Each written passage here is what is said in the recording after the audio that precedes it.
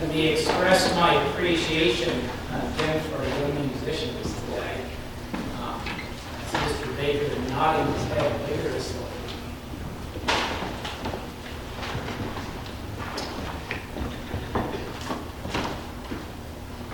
What do you want?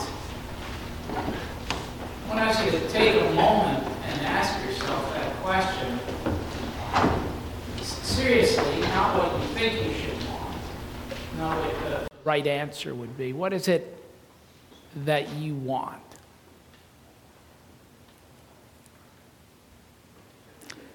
In 2009, a fellow by the name of Jonathan Raitt, he was a 35-year-old British businessman, 35 years old, was rife with $46 million in the bank from the sale of a business.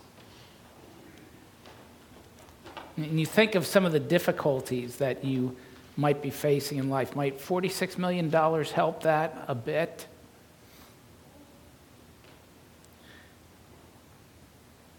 And Wright was a well-adjusted, happy, well-off individual. He had no skeletons in his closet, was not under investigation for anything or under indictment for anything. So it came as a shock to everyone who knew him, and when, without any explanation or note, took a shotgun and ended his life. Proverbs 18:10 says, the wealth of the rich is their fortified city. They imagine it an unscalable wall. And it so often happens that we think, to be secure, if I just had this or just had that.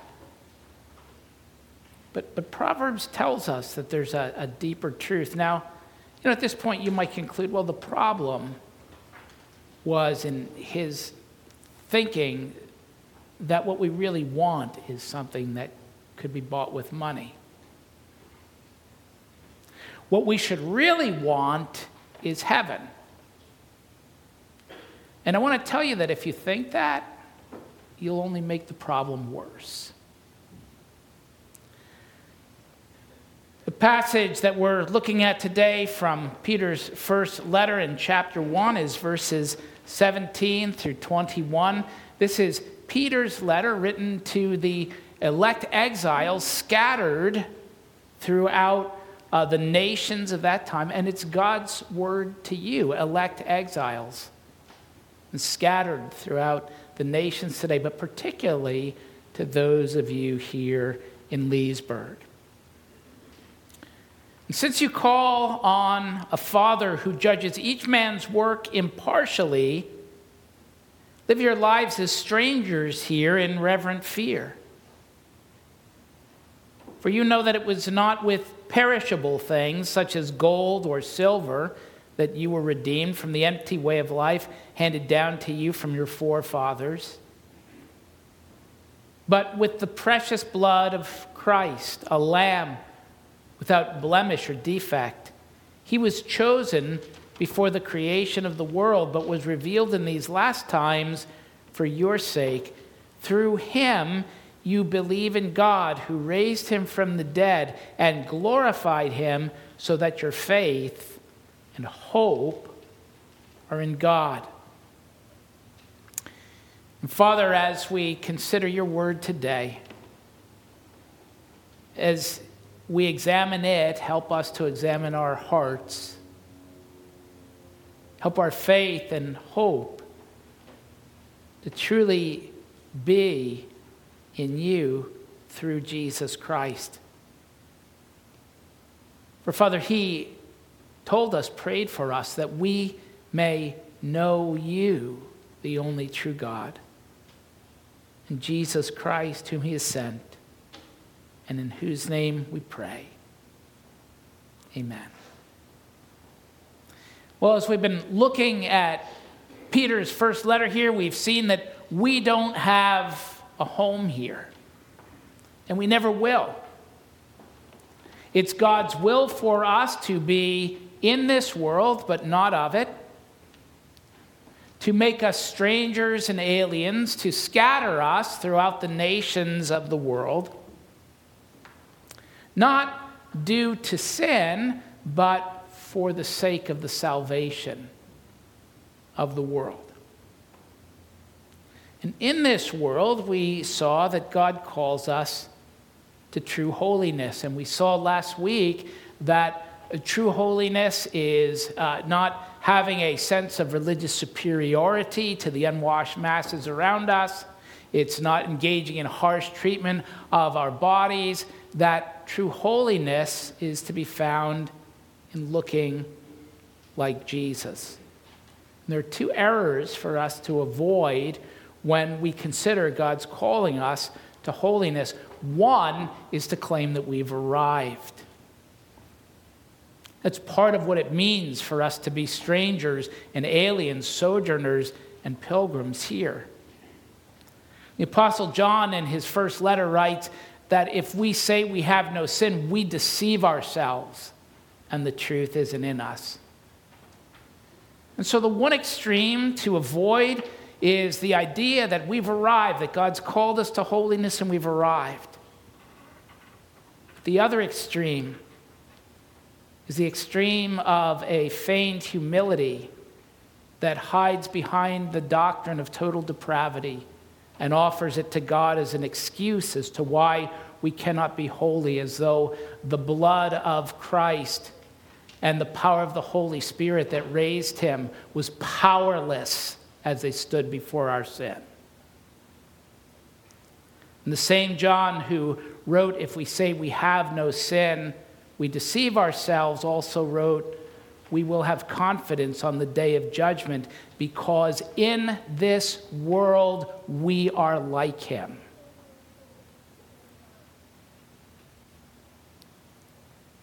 And the goal to which we're getting there is the means, and the means is the goal, and I'll explain that a bit later. But we must recognize that we have an impartial Father. Peter says, since you call on a Father who judges each man's works impartially, live your lives as strangers here in reverent fear. One of the things that God reveals about himself repeatedly is that he is impartial. In Deuteronomy 10:27, we read, the Lord your God shows no partiality. In 2 Chronicles 19:7, there is no injustice or partiality with the Lord your God. And it hasn't changed as we've crossed into the New Testament. In Colossians 3 and Ephesians 6, we read there is no partiality with him. It bears us reflecting on that a bit because we seldom see impartial fathers today.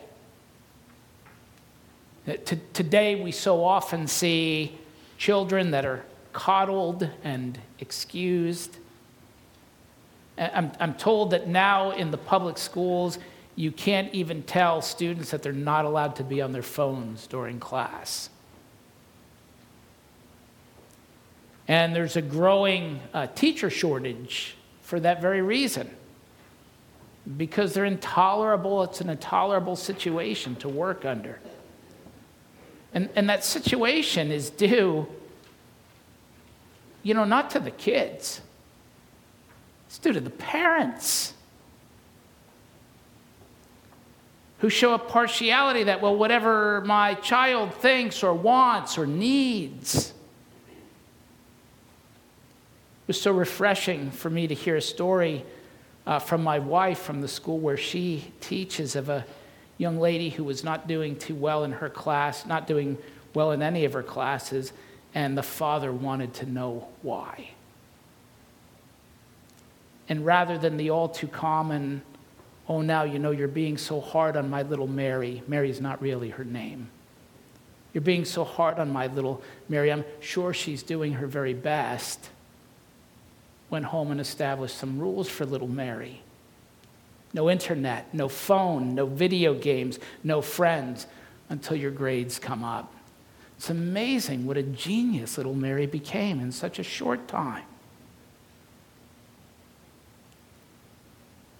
A coddling father who shows partiality is a father who cares about his comfort, not about his kids. And that is not God. Since you call on a father who judges each man's work impartially, live your lives as strangers here in reverent fear. The great mistake that you could make is to think that since I'm a child of God, he'll show partiality to me.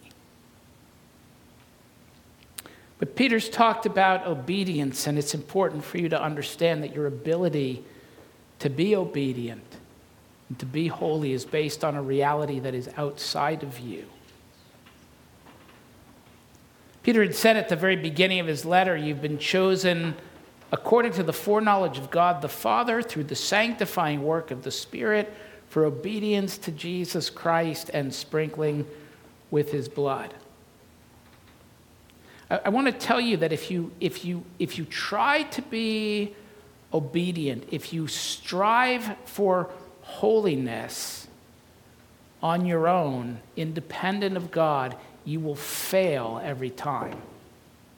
I tell you that from the history of the devotional writings from the early church, and I tell you that throughout my Christian life from my own experience. If you try to be obedient, if you try to strive to be holy on your own, independent from God, you will fail every time. There is the closest connection between Jesus and his person and work, and the Spirit of God in his person and work, and your faith and obedience. And that reality is highlighted for us between Romans 6, 7, and 8. One of the things that I suppose helps us in our Bibles is that we've got chapter and verse divisions. We can find things easily. But part of the problem there is that we parse up and separate things that should never be separated. And Romans chapters 6, 7, and 8 are one of those things. Those verses, those passages, those chapters should never be read in isolation from one another. And those chapters highlight the problem we drift toward and the solution to it. And so in Romans 6, not to read the whole thing, but a representative portion, how can we who died to sin still live in it? Do you not know that all of us who have been baptized into Christ Jesus have been baptized into his death?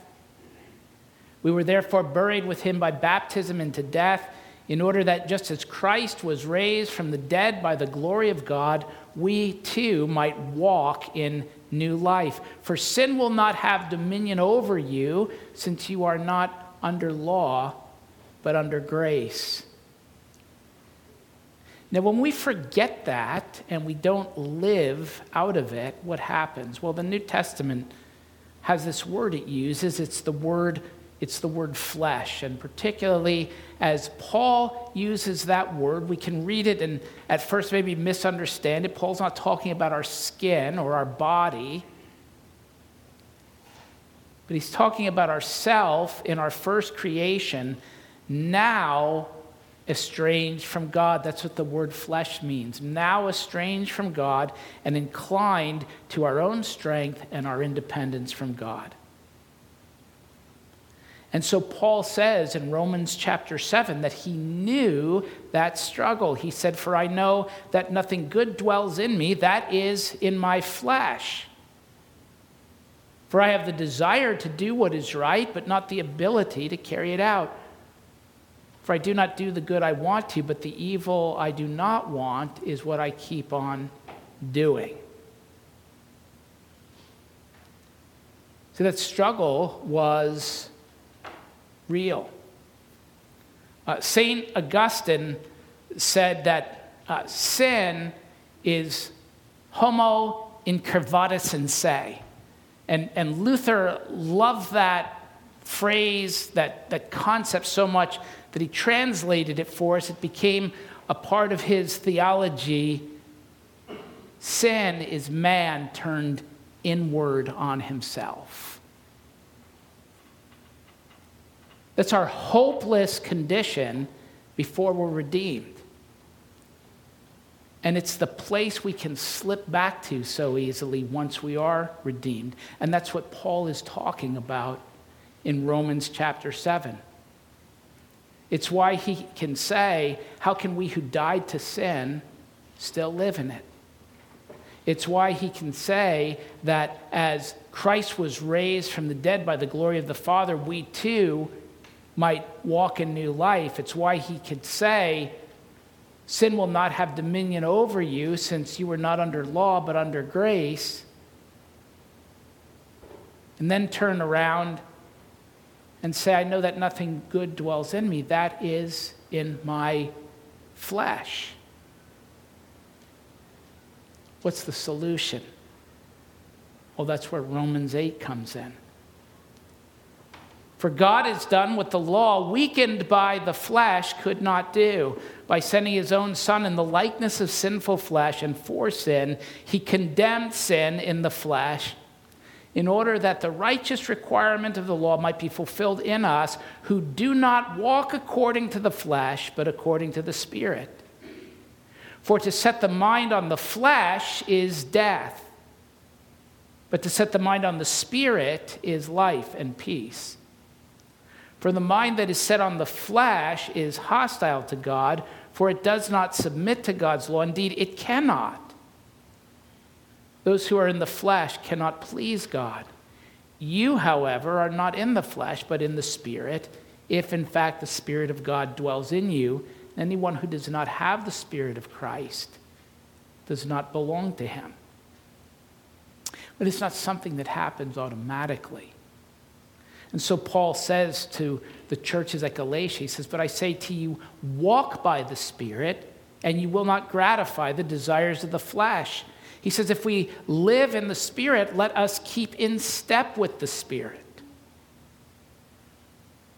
Your ability to be obedient to Jesus, to be holy in this world, to be like him, is bound up with, as Peter had said in the early part of his letter, the sprinkling of Jesus' blood and the sanctifying work of the Spirit. Your obedience will never come when you're curved in on yourself. If you're looking to your own strength, and yet that's what we naturally gravitate to do. It's why it's important, as Peter's told us earlier, we saw a couple weeks ago, to be constantly re-girding the loins of our mind, to be thinking rightly. For it's not with perishable things like silver and gold that you've been redeemed. Silver and gold, by the way, the things that most of the world runs after, that most of the world highly values. The threatening of which keeps most of the world awake at night. And the Word of God says it's perishable. It's like the grass. Can you imagine being kept up at night worrying about your grass?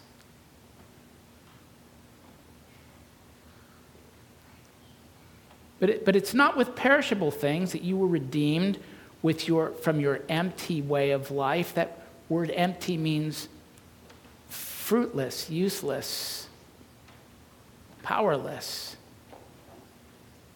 That's what the flesh is. That's what we are curved in on ourselves. Fruitless, useless, powerless, looking to ourselves for righteousness, for holiness, for strength, for obedience. But no, he says you've been redeemed with what is imperishable, what is unspoilable, what is unfading, with the precious blood of Christ. Do you understand that when you think about the holiness that God calls you to, your struggle is not with this sin or that sin, but it's with the flesh? This sin or that sin are just symptoms of it. Likewise, the holiness to which you are called, the Christ-likeness, obedience to Christ, is not found in your deeds of righteousness, but expressed there. Those are the symptoms of new life in Christ, the results of them. Your righteousness is in Christ, and when you live that truth, when you walk by the Spirit, as Paul says, it results in obedience, it results in holiness, it results in Christ-likeness. And it will result in you looking very different from the world in which you live, but of which you are not a part. And how well you and I are doing with living as God calls us to live in Christ is summed up and rests on a question. It's the question I asked you at the beginning of my address today to you. What do you want? What do you want? Take a moment to think about that. Not what should I want, what do I think I should want? You don't have to answer me, but you can't hide the truth from God, and you'd be wise not to hide it from yourself. What do you want? Do you want peace? Do you want freedom from difficulty? Do you want security? Do you want wisdom? Do you want righteousness? Do you want heaven? If you want any of those things, therein lies the problem. And it's precisely here that lies the distinction between flesh and spirit. Not our spirit, you understand that Paul's talking, but the Spirit of God, orienting ourselves to the Spirit of God. Is it possible for someone to want peace? You know, we'd say, well, peace is good, security is good, wisdom is good, righteousness is good, heaven is good. Is it possible for someone to want peace, to want security, to want wisdom, to want righteousness, to want heaven without wanting God? That was precisely the sin of Adam. The tree of knowledge of good and evil, by which they, apart from God, could gain wisdom.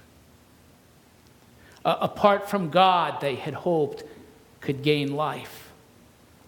And we're told of the progress in the woman's heart, that she looked at it and she saw that it was good for food and a delight to the eye, and was desirable to make one wise.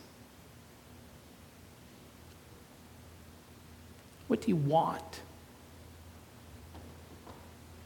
Did you ever notice, if you read through your Bible, that your Bible says very little about heaven? Mentions it. Gives very little detail. Speaks very little of it. Why is that? Have you ever met someone, not trying to be provocative or profane, but have you ever met someone who seriously did not want to go to heaven? I had someone once who was an atheist tell me, he said to me, as I talked to him about Christ saying that he was the way, the truth, and the life, and no one would come to God but through him, he said, are you telling me that God would deny someone heaven just because he didn't believe in him? The question for that man and the question for you is, what do you think heaven is?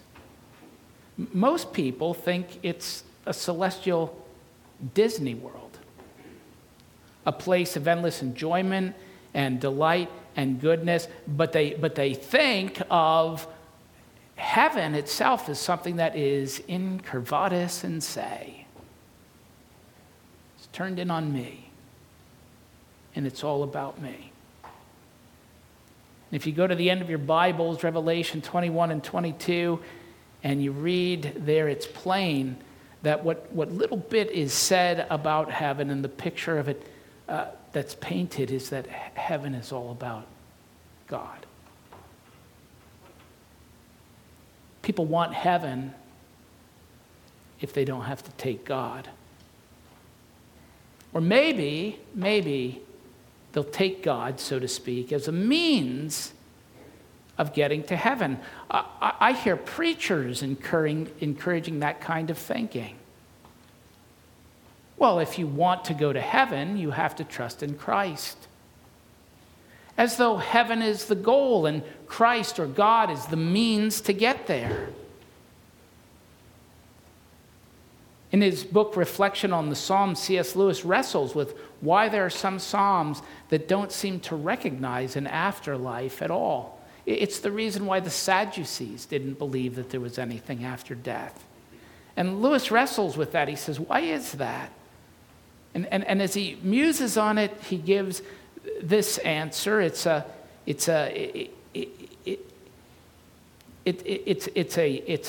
conjectured answer. But he says, Israel had come out of Egypt, and Egypt had a huge emphasis on the afterlife. So huge, in fact, that you see the Great Pyramids dedicated to it. From the moment a Pharaoh came to power, began to build this thing that was not merely his tomb, it was veritably a machine to convey him to a wondrous afterlife. And Lewis said, perhaps God's people must learn not to look for or to long for a blessed afterlife, but must learn to look for and long for God himself. And only once they had learned to delight in God, to glorify and enjoy God with all of their lives and for all of their lives, would they be told the best part, that it would never end. That they would glorify and enjoy him forever. The inheritance that is imperishable, unspoilable, and unfadable. What is that inheritance that Peter spoke about? He didn't mention it, but do you know it's God himself? God had said to Abraham in Genesis 15, Abraham, when it's translated properly, Abraham, do not be afraid, I am your shield, I am your very great reward. So I ask you again, what do you want? Search your heart. You want peace? You want ease? You want comfort? You want wisdom? You want righteousness? Do you want heaven? Or do you want God? I want to tell you that if you want those things apart from God, you'll never get them. If you want God only, God alone, all of those things will be yours. And Peter says, through him you believe in God who raised him from the dead and glorified him, so that your faith and your hope are in God.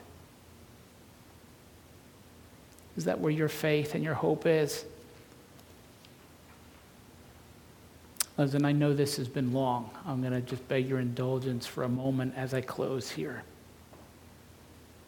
How much does God love you? He loved you enough to send his son to die for you. Please don't get that wrong. God doesn't love you because his son died for you. Jesus said it was because that God loved the world that he sent his son. God doesn't love you because Christ died for you. Paul says God demonstrated his love for us in this, that while we were yet sinners, Christ died for us. It's because of that love that was set upon us that Paul would say, if God is for us, who can be against us? He didn't spare his own son, but delivered him up for us all. God is not for us because he sent his son. He sent his son because he's for us. So this afternoon, this evening, look up the word inheritance in a Bible concordance. You know what God's inheritance is? You know the Bible says God has an inheritance. You know what it is? It's you. You're God's inheritance. Do you know what your inheritance is that can never perish, spoil, or fade? It's him. Do you understand that nothing else will satisfy you, though your flesh tries to convince you mightily that it will? Not riches, not safety, not security, not wisdom, not heaven itself, if you had those things apart from him. We prayed it today. Augustine said it. You've made us for yourself. Our hearts are restless until they rest in you. What do you want? God wants you. Look at the lengths he went to redeem you. Look at what it cost him to have you. And you'll never get it. You'll never understand what it means to be or why you must be a stranger and an alien here. Why no earthly kingdom can ever be your home. Why you'll never find any comfort here. You'll never understand any of that until you set yourself to wanting him as much as he wants you. And you can't do that until you walk by the Spirit and abandon curving in on yourself. Father, grant us your grace, we pray, to do just that. Father, you have called us to holiness, and you will spare us no pain of body or soul until it's formed in us.